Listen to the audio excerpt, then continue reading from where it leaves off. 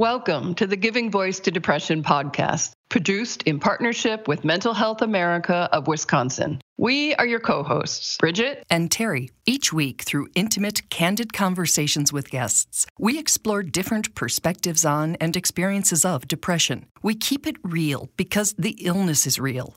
We keep it hopeful because there truly is hope in spite of what depression tells you. We are not experts or therapists. We're sisters and best friends who live with depression and have interviewed hundreds of others who do as well. By sharing stories of lived experiences, we expose depression for the lying bully it is. Hello, Bridget. Hey, Terry. There's a saying that depression isn't a casserole illness. When we're down or deeply within, no one shows up with a casserole or chicken noodle soup. There's no cast to be signed, no get well notes, no GoFundMe site. And honestly, some of us prefer it that way. We just want to be left alone until it passes. Or we think that's what we want because that's what we've always done. Right.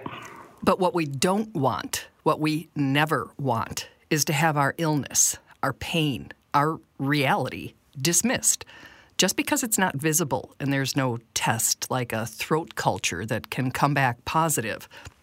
Or very, very negative. Or very, very negative does not mean that mental illnesses are not real and as debilitating as physical illnesses. But we all know those people who don't understand that, who even if or when they try to be sympathetic, are so uninformed it sort of rings hollow. Gary, today's guest, was that guy. He had the luxury of not understanding depression's destruction. He had the privilege of thinking it was a choice until he didn't. Today, in a really vulnerable conversation, Gary takes us on his journey from doubting the illness to fearing it. Okay, so I want to start with your understanding of depression. What did you think depression was? What did you think it wasn't? And where did those beliefs come from? I think the only thing that I knew were young people were taking their own life, and I didn't understand why. Because how could you possibly get to be so depressed that you would do that? That was unconscionable to me. And what did so depressed mean? What did depressed mean? Giving up on life when there are so many other options. It wasn't logical to me for somebody, particularly a youngster, to do that. I couldn't even comprehend it. Did you think it was not a real illness? I would never have classified it as an illness. Okay. I have been, and my whole life was wrapped around believing in positive expectation. And I couldn't figure out, or it was bewildering to me, that people couldn't just fix and be positive rather than be negative. And so it wasn't even a real thing to me because I just figured everybody could do that. You have choices, and I couldn't imagine somebody would choose to be negative and dark and believe that they were worthless. So it was like something that I had zero appreciation for, because I just thought people should be able to will themselves out of being negative and not being happy. Mm-hmm. And did depression equal suicide in your mind? Yes. Probably my only awareness of that. That was the only thing that was in my world that was definitively depression-based. And so when did that change? Your understanding. When my daughter went over the edge, and we were instructed by the school to actually get her a psychologist to actually evaluate her. Because there were a bunch of stuff that we didn't know about was going on in school, and they were fortunate that they actually identified it. Mm-hmm. And We had a glorious psychologist that had a very, very mild demeanor and was a perfect match for our daughter. And after 3 or 4 sessions, she said, "We have major issues here." She sent us to a psychiatrist who, after spending 45 minutes with her, said, "You got to get her out of that school." Because he determined that that's where all of the issues was at school. He said, "Just take her out. She may not survive if you don't take her out." And, it's like getting hit in the face with a sledgehammer because, Because 5 minutes earlier, you didn't even know she had an illness. Right.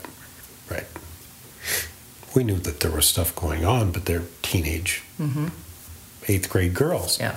And wow, it was so severe that you don't just get popped into the psych ward in a hospital and we'll keep her here until we think she's capable of surviving. So it was like you had to understand it and had to figure it out, no choice. And he prescribed that she be institutionalized. And at that point, we were very naive. We didn't know anything, but you had to trust these people because they were seeing very, very, very serious depression that our daughter had. So she went in, and the psychiatrist said, "You can't go see her while she's there until she says it's okay." That was very frightening because we go do the visit and it's a psych ward in a hospital, probably 45 bed ward. And it was frightful because of the people that were in there. And then here's my daughter going to go into that institution. And I had no idea completely at that point in time how severe her situation was. And she was in the institution for 40 days. And those were the longest 40 days I had ever seen. How many days between you being told she was seriously ill and you bringing her there? Less than a week. And then you bring her to a place that you just find frightening. What was that like leaving, and what was that drive home like? It was the most frightening thing that ever happened to me in my life because I knew she was a wounded human, and going into the ward to see where she was going to be and then seeing the other children that were in there that looked to me like they were way worse off than my daughter at that point in time. It was shocking. It's a world that I had never known. So it was very, very difficult to walk away at that point in time.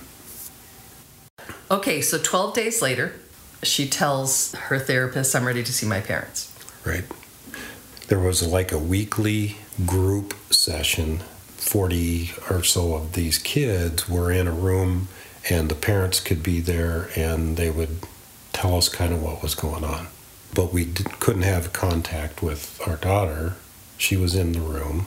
So that happened twice before she allowed us to come there. And it was shocking to me because we didn't have a bad relationship with our daughter.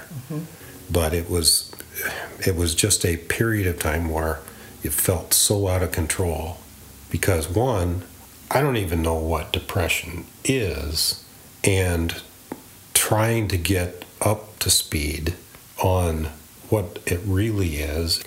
And the psychiatrist was meeting with her daily for that first period of time that she was in, and he instantly prescribed medication, 2 different types, and quite honestly, she could not have survived without that medication. And he said that she's so severe that it has to be genetic. Did you have any information about her biological parents? No. Okay. We weren't even supposed to know their names. We adopted her in Hungary. Mm-hmm. She went into the orphanage when she was 6 months, and we didn't adopt her until she was 3.5. So we're back to 12 days. Are we still there? Yes. What was the progression of her treatment? They felt like they had to get her over a hump of understanding what was going on in her world. Mm-hmm. Do you mean her outside world or her internal mental world? Yes. Both. Okay. Yeah. Because I don't think she understood what was wrong. So once you were exposed to severe depression, were you able to accept it as an illness? Yes. Tell me about that.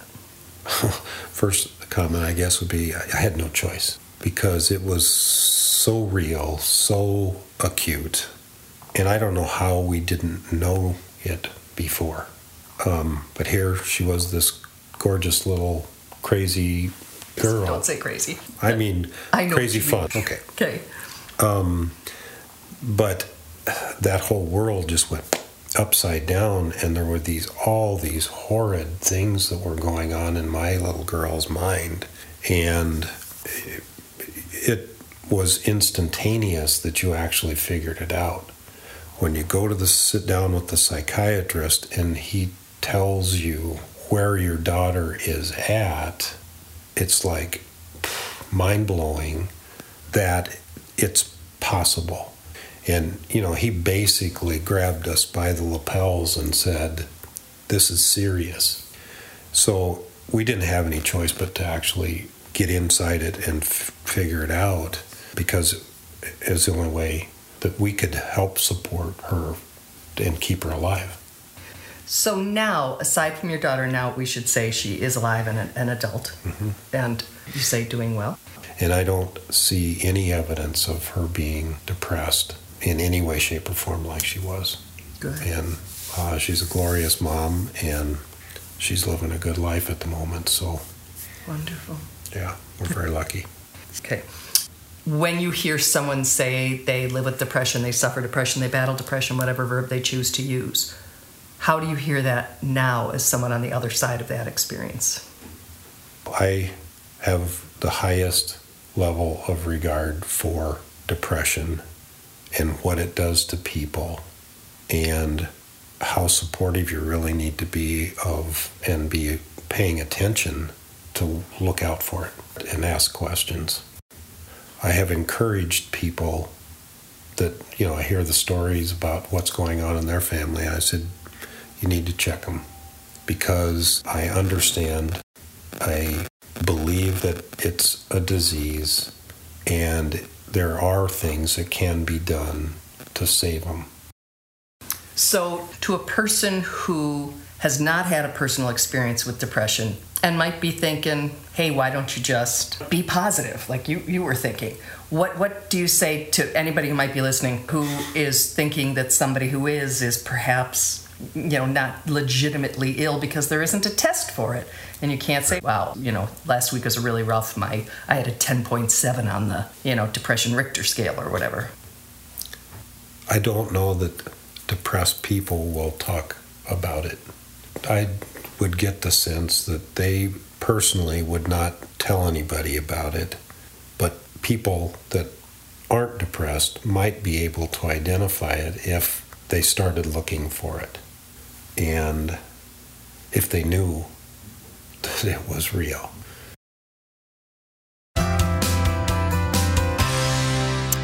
And if they knew it was real. It is real. Gary, I have the highest level of regard for you. Thank you for, modeling, learning, and growing and sharing your experience. Yeah, right. It's one thing to have that experience, and it's another, to go on a podcast and say, I didn't know anything. And, I learned it the hard way. So I am also very grateful for that honesty and vulnerability.